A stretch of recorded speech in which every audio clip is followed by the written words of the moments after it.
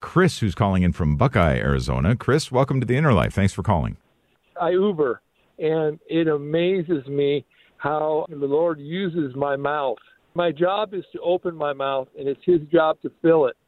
And the message comes forth just time after time after time, whatever this person is needing in the way of their relationship with Christ. They need that invitation to come back to the church, to come back to Mass, to the sacraments.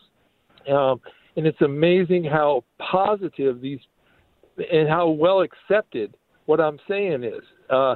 The other thing, real quickly, is that the idea of I'm not religious, I'm spiritual. I refute that every time because the way I was taught, being religious means to bind oneself to God and God in each other. So using Uber as that vehicle, it really is fruitful. Yeah, I love that. So in an Uber situation, you're the driver, they're in the back of your car, in the front of your car, whatever. I think it's not something that sort of force on people, but I've been in Ubers or kind of ride shares or taxi, and the person has the flag of their country or has a rosary hanging from their mirror, and to say, hey, are you this or are you that? And now a conversation has started.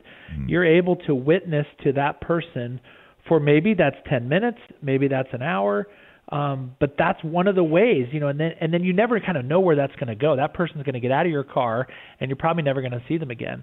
But has a seed been planted that somebody else down the road is going to pick up? And that's how the gospel spreads, right? We take the opportunities we've been given, and we do the best that we can in that moment to witness in joy and in charity. I think that's great, and Chris makes a great point in doing just what you were talking about earlier, Father, about who are the people that are placed in your life, and how can you share with them the good news of Jesus risen from the dead. And Chris is using Uber as his vehicle. No pun intended, I guess. Intended. Right, yeah, exactly. Of sharing the good news of Jesus Christ risen from the dead.